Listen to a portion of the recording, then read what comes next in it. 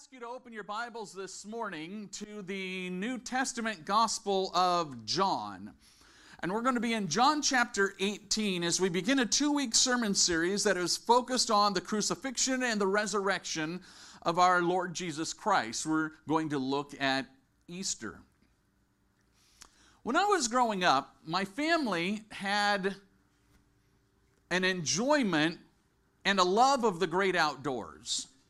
We had favorite places that we would go. You might find us at the lake one weekend, or you might find us in the mountains one weekend at a special campground. And there are different places in my mind throughout the state of California that I can remember that we went on vacation.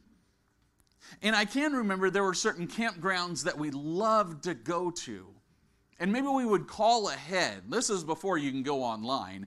But you might call ahead and plan a reservation for that camp spot that was your favorite before you went on vacation. I know that our favorite camp spot was the one that was close to the lake. It was close to the showers. And it was big enough for all of the kids to be able to run around and play. And all of the parents could really keep an eye on everyone really well. I wonder if you have a favorite vacation place that you go. I wonder if in your favorite city that there's a favorite hotel that you would go to when you're there. Like, I love going to this place. You know that Jesus had a special camp spot too. Every time that Jesus went to Jerusalem, he had a place that he would camp, that he would go to. Most of the time when Jesus went to Jerusalem, the city was actually jam-packed. There was a lot of people there, especially if he went to Jerusalem during one of the festivals. There were numerous festivals in Jerusalem during the year, but Passover is one that the town would just explode. There would be so many people there for Passover. If you were going to travel to Jerusalem for Passover, you would probably want to leave wherever you are a little bit early. In our day and age, there's people who will they'll travel early to get to New York City or to Las Vegas for New Year's Eve, right? You'd leave a little bit early to get there. The town is going to be busy. There's going to be a lot of people who are going to be in town. Same thing for New York City, for Las Vegas, same thing for Jerusalem around the Passover. If you are planning on being there for Passover, chances are you're probably going to need to go to like Trivago or Priceline and book your hotel a few days in advance before you get there. It's going to be somewhat difficult to show up last minute and get a place to stay, especially if you're trying to find a place to stay for 13 guys. It's a little bit more difficult. See, everywhere Jesus went in his 3 years of ministry, he has 12 guys that are following him around. So it's not just getting a place to stay for one guy. It's Jesus and his 12 disciples. And here's something else that's going to make it a little bit more difficult. Jesus at this time is somewhat famous. Probably sound a little bit strange for Jesus and his disciples, a famous guy, to roll in and to try and get one room and everyone can sleep on the floor at the Motel 6, right? I mean, there's a lot of people who know who he is.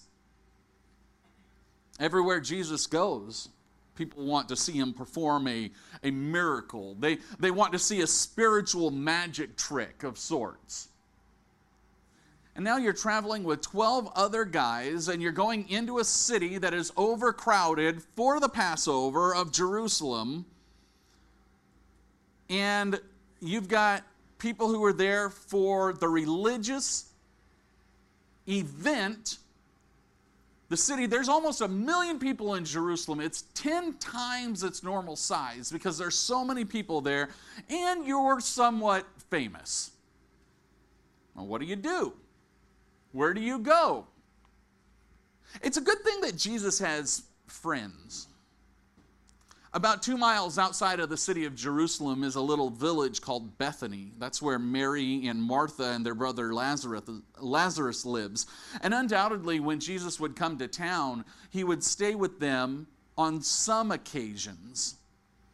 But Bethany, just 2 miles outside of Jerusalem, is a little bit outside of the city limits during Passover. You have to stay within a certain boundary, and Bethany is just outside, so Jesus can't stay there during Passover. Fortunately, Jesus has got a guy. We've all got a guy, right? Like, oh, this is my buddy that I can call. Jesus has got a buddy that he can call. This particular Passover, it's not the first time that Jesus has camped out at his buddy's place. I can imagine the first time that Jesus and the disciples traveled to Jerusalem, maybe Peter said to Jesus, Jesus, look, we've got 13 guys and I don't know where we're going to stay. What if Jesus just turned to him and said, hey, Peter, don't worry about it. I got a guy. I know a guy, right? I know a place where we could stay. Right outside the city of Jerusalem, there's this valley, small valley. Water would run through it during storms. It was dry when there weren't storms. And when I say right outside the city, we're talking like right outside the walls. It's called the Kindred Valley. And on the other side of this small valley, there's a hill that starts sloping back up again. On this property, as you're sloping up this hill, there were gardens. People who lived inside the city of Jerusalem would have property and space on that hill. Many scholars believe that these gardens would be fenced in, sometimes maybe with a rock wall that would protect that landowner's property. The landowner of this particular garden, he grew olives. That's what he grew in his territory. Many people on this mountain did. In the Bible, we refer to this as the Mount of Olives. You might have heard it called Gethsemane. It means olive press. So inside this walled orchard of olive trees, that's where our story is going to take place this morning. The guy who owns this property had let Jesus and the disciples camp out under his trees before, camping out for protection under these olive trees in the olive grove whenever Jesus needed a place to stay near Jerusalem. The 13 of them had been to this orchard before. It was like their favorite campground. It was also a spot that was very secluded. It's not at one of the hotels downtown. It's outside. It's in a walled orchard area. And when we're talking orchard, there's trees. And you could get inside that orchard and not be seen, right? You can kind of hide out there. Jesus needed a place to stay when he comes to Jerusalem. Let's face it, if you have somewhat of a celebrity status, you might want to stay somewhat private when you come to town. Stay somewhere private, where not everyone knows your hotel number, right? Especially when you come to town and the religious leaders hate you. And now there's rumors going around that you just raised a man from the dead a few days ago, and you were inside the temple a few days ago kicking over tables, and you were running people out, and you were claiming that this was your father's house. Yeah, it's understandable that Jesus, when he comes to Jerusalem for Passover, and there's about 1 million people that could be in town, that you would want a place to stay that nobody else knew about. You would want it only to be a few people that know where you are staying. We're going to pick up our story in the Gospel of John, and we're late on Thursday night, the last week of Jesus' life. It's dark. When there is no one talking around the campfire, you could just hear nature. It's quiet. You look up at the stars through those olive trees, and it's beautiful. It's peaceful.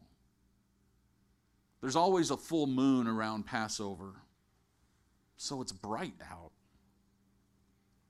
All this week, since Jesus has come to town to celebrate Passover. Him and his disciples have been in the town of Jerusalem during the day.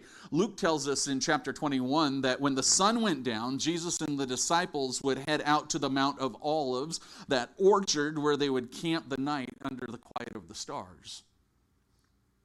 The town of Jerusalem would be pretty quiet at night anyways.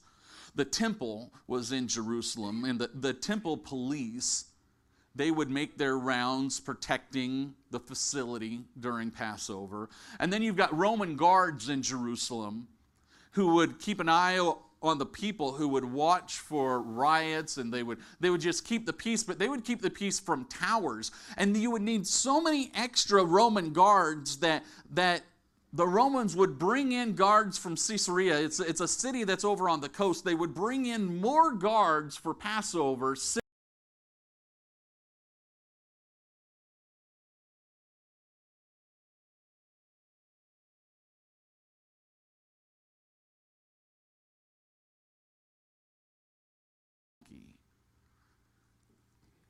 And there were Jews who would lay down palm branches in front of him, and they would cry out, Hosanna, as he rode into town on the donkey. And the religious leaders in town, they did not like this. As a matter of fact, they really wanted to get rid of Jesus. But he was so popular, and there were so many people around that they knew if they were going to try and silence Jesus, that there would be such an uproar. Our Lord and his disciples had been in town all week. And on Thursday night, Jesus takes the 12 disciples into an upper room, and they're going to take part in what we refer to as the Last Supper. After dinner, after the Last Supper, Jesus, he takes a time of prayer. And as soon as he's done praying, they're going to start heading back to camp. We pick up the action in John chapter 18. We're in verse number 1. John writes this. He says, when he had finished praying, Jesus left the disciples and he crossed the Kindred Valley. On the other side there was a garden, and his disciples went into it. Okay? So we're caught up in our story. All 12 disciples were there with Jesus at the beginning of dinner at the Last Supper, but not all of them were around at the end of dinner. One guy had already left. Maybe the other 11 were left to clean up afterwards, and they walked outside while Jesus prayed. Now this is in the city of Jerusalem. They had the Last Supper. And then they were going to hike together back to the campsite. You would think that if you were going to walk and you were going to hike back to the campsite, outside the city walls, through a little ravine, and then up into the hills, and we're talking, there's orchards, we're talking mountains, and there's rocks that you're going to have to hike around to that secret Jesus campsite. You would think that you would all want to go together. Right? Maybe you've been at the fair before. Maybe you and your family went to Disneyland. You went somewhere and you had a big group of people and you split up. Some people want to go this way, some people want to go this way, and you say, okay, well, let's meet back here at this time. And everyone, you're okay because people know where the car was parked, right? You say, okay, let's just meet at the car in a couple of hours. They must not have been that worried the fact that Judas wasn't with them after dinner when they went back to the campsite, because, see, Judas had been there before. He knows where he's going. He knows where Jesus is going. You'd feel comfortable, especially if you were camping in a very hidden, secluded spot on the mountainside. And the only way that you're going to know how to get to that camp spot is if you've been there before. See, the 12 guys had all been there with Jesus before. Maybe you came with Jesus last time he was in Jerusalem. You've been with him for 3 years, the disciples had, and he had come to Jerusalem for Passover. He'd come to Jerusalem for other things. He'd stayed in this garden before. You knew where he was. You know where he was hiding out? We are told that it was at that dinner on Thursday night that Satan entered Judas, and we read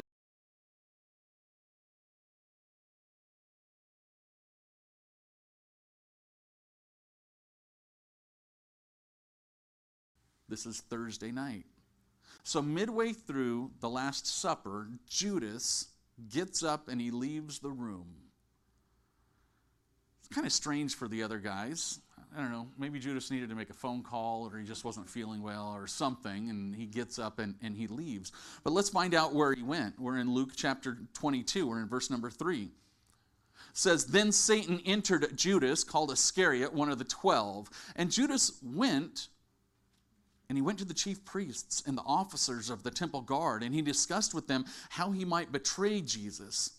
And they were delighted and agreed to give him money. He consented, and he watched for an opportunity to hand Jesus over to them when no crowd was present." See, everybody has a price. There are so many reasons that why Judas may have done this. I want you to notice that Judas went to the chief priests and he went to the temple guards. They're all Jews. They all are frustrated that here comes this religious threat to their power structure. These are the highest religious authorities in Jewish culture in Jerusalem, and the religious police force, the temple guards. Judas didn't go to the Romans. He didn't go to Roman guards. The Romans, honestly, they didn't really care. They didn't really care what Jesus was doing unless it created a public uproar. It was the Jewish religious leaders who wanted to snuff out what Jesus was saying. See, if the high priests and the Pharisees wanted to silence Jesus, there's something that they needed. They needed an insider. Satan got inside Judas, and Judas fell to temptation, and he sold Jesus out. Let's pick up the action. We're in John chapter 18, verse number 2. It says this, "Now Judas, who betrayed him, knew the place because Jesus had often met there with his disciples. So Judas came to the garden, guiding a detachment of soldiers and some officials from the chief priests and the Pharisees, and they were carrying torches, lanterns, and weapons." So it's dark outside, and Jesus and the 11 disciples have made it back to the campground inside this walled orchard, and maybe they could hear people outside. The Bible says that Judas was guiding in a detachment of soldiers. It would be referred to as a cohort of soldiers. Typically, a Roman group of soldiers is about 600 men. Could be as low as 200, but it could be as high as 1,000 men. And then you add in that you have the high priests, and you have the temple guard, and you've got Pharisees. Jesus and the disciples camping out under an orchard are certainly outnumbered. John chapter 18, verse number 4, though, it gives us a very important look at the mindset of Jesus. John says this, "Jesus, knowing all that was going to happen to him, went out and asked them, 'Who is it that you want?'" It's one of the most important parts of this entire scripture is that Jesus knew what was going to happen. Not only did he know that the soldiers are coming, but he knew what was going to happen that night. He even knew what was going to happen tomorrow. But knowing all of that, he still went out. When the Bible says that he went out, it's referring to he went out of the garden to meet the men who were coming. This is point number 1 in your notes this morning. For those of you taking notes, watch this. Jesus does not run from difficult situations. We know that Jesus could have called 10,000 angels right then and right there to take him out of the most difficult situation that he faced. As a matter of fact, if you knew in advance that your campsite wasn't safe, and you knew that there were 600 soldiers on their way to your campsite, I don't know, if it was me, I would try and run out the back of the campsite. We're out in the woods. We're out on a hill. I would be running for the rocks, trying to hide behind something, taking me and my family and heading into the mountains. But see, even knowing what was going to happen, Jesus did not run to save his life, but rather he walked out of the garden to face the soldiers simply to save yours. Jesus asked them, he says, "Who is it that you seek? Who do you want? Who is it that you're looking for?" I have a feeling it was kind of a rhetorical question. Jesus actually knew the answer. Chances are the Roman guards weren't there looking at the campsite. They weren't coming to hunt down Bartholomew. They weren't coming to look for Thomas.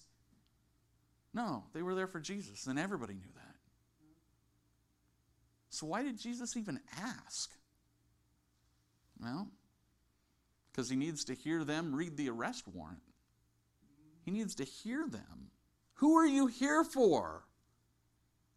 Come back to me. Come back with me into John chapter 18. We're in verse number 4. Then Jesus, knowing all things that were going to happen, went out and asked them, "Who is it that you want?" "Jesus of Nazareth," they replied. "I am he," Jesus said. And Judas the traitor was standing there with him. When Jesus said, "I am he," watch, they drew back and they fell to the ground. He asked them again, "Who do you want? Who is it that you're after?" "Jesus of Nazareth," they said.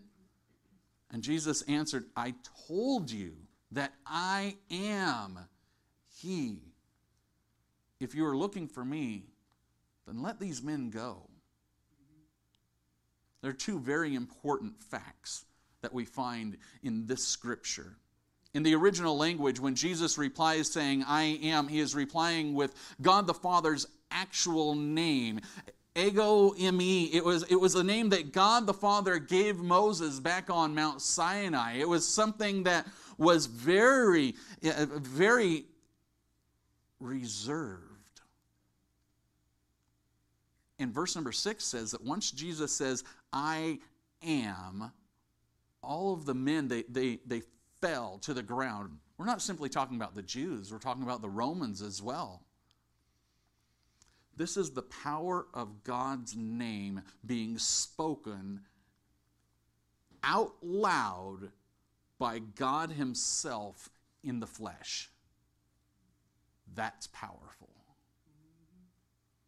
He gives them a minute to get their heads back on straight and stand back up, and they stagger, and he asks them again, "Who are you looking for?" They say, "Jesus of Nazareth." Again he says, "I am." And then he said something so important. We can see this situation from an action movie.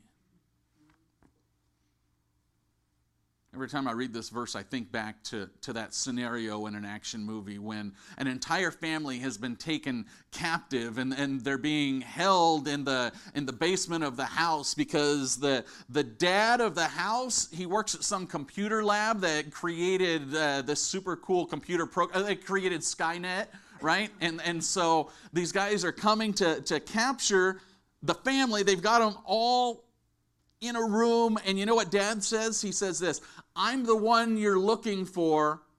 I'm the one you want. Let my family go." Right? "I'm willing to go with you, but let my family go." Here's the second point in your notes this morning. Jesus willingly surrendered his life in order to save yours. But there's a difference between this situation that Jesus is in and any movie. The difference is that we are the ones who deserve the punishment. But Jesus tells death, He tells spiritual death, Jesus says, I'm the one you want. Leave my family alone. The only way that Jesus can replace you and I and our punishment that we deserve is if he is God. That term, I am, that's not new to Jesus.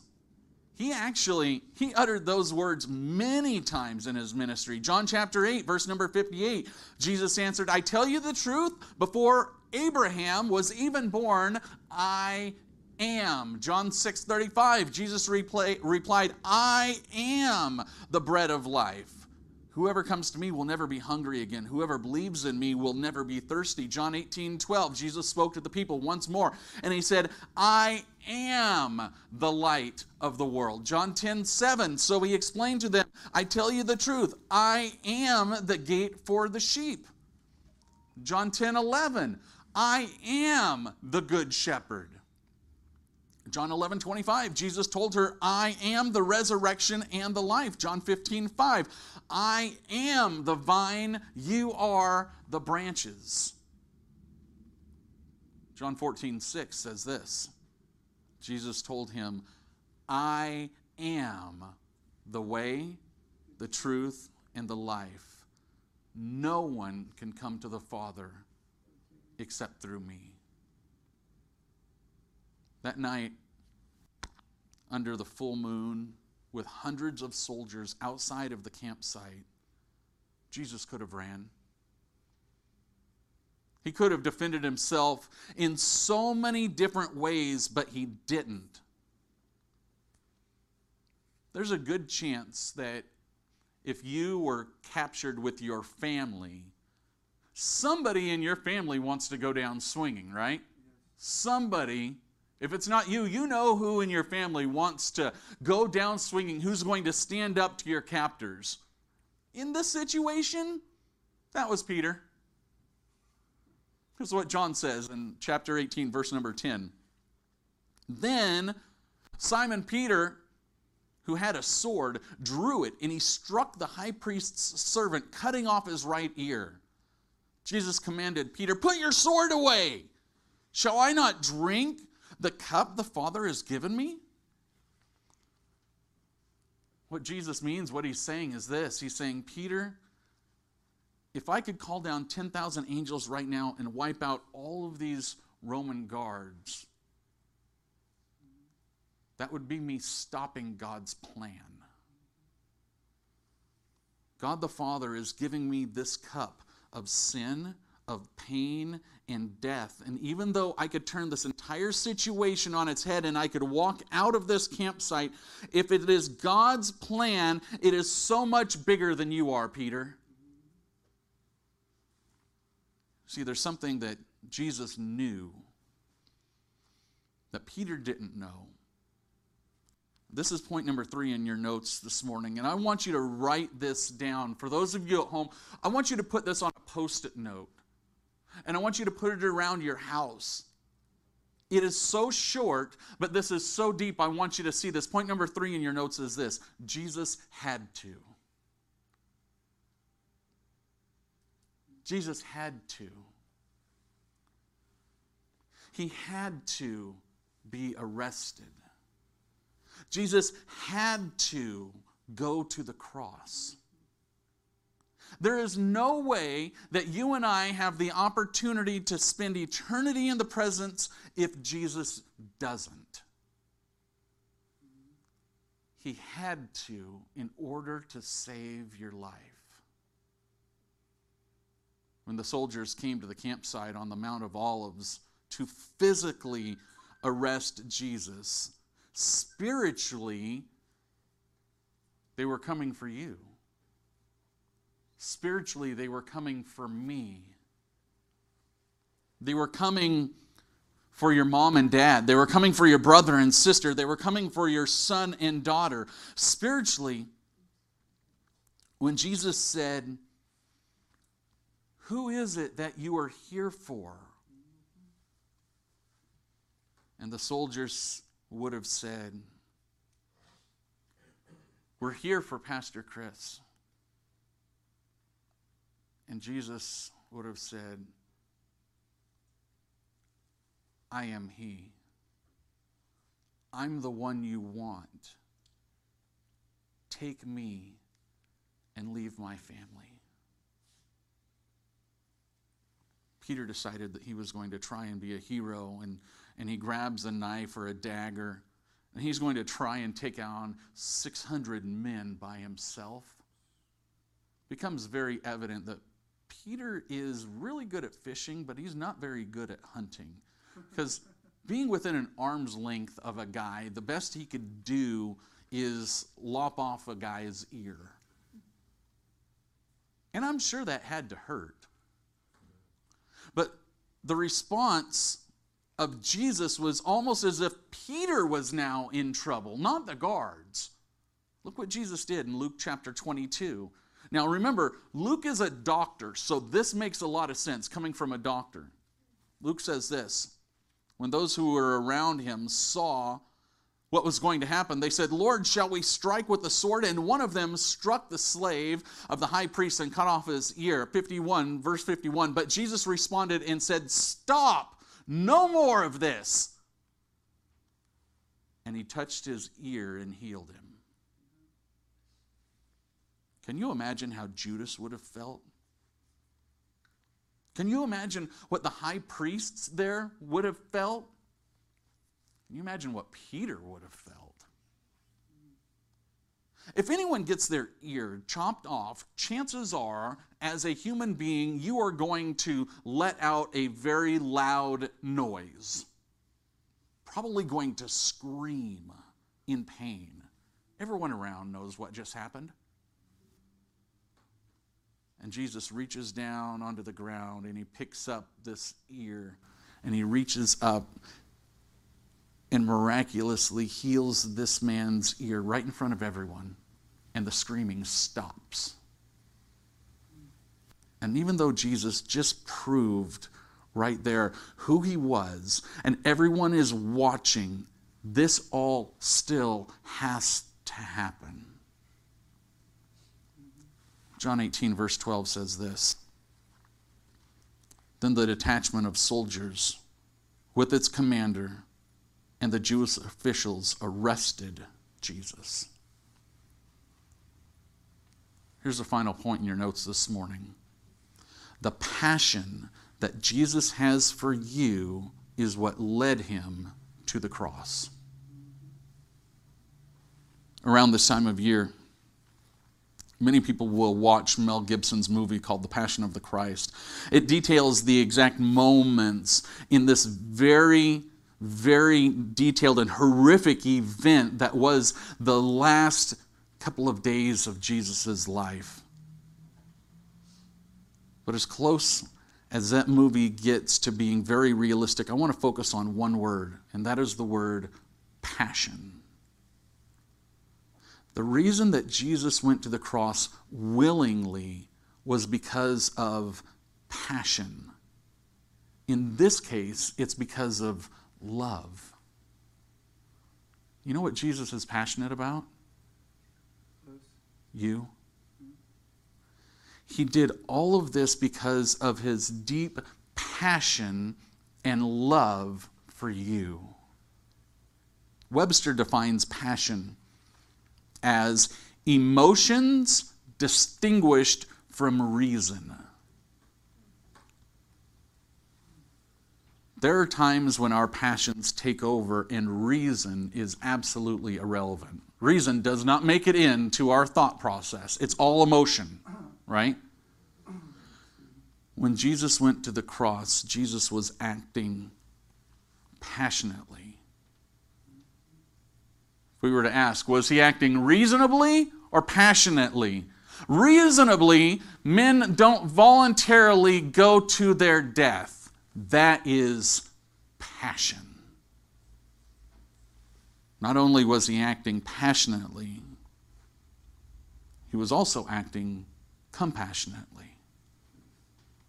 Webster defines compassion as a deep awareness of the suffering of another, coupled with the wish to relieve it. That's what Jesus showed us on the cross. He showed us compassion.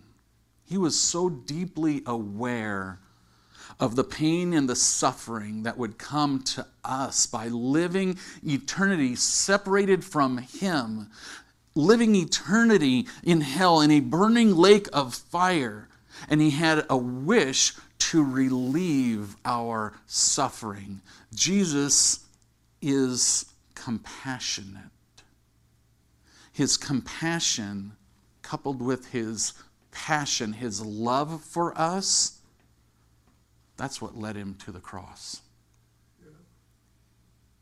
This morning I pray that you know what Jesus did, and you know why He did it.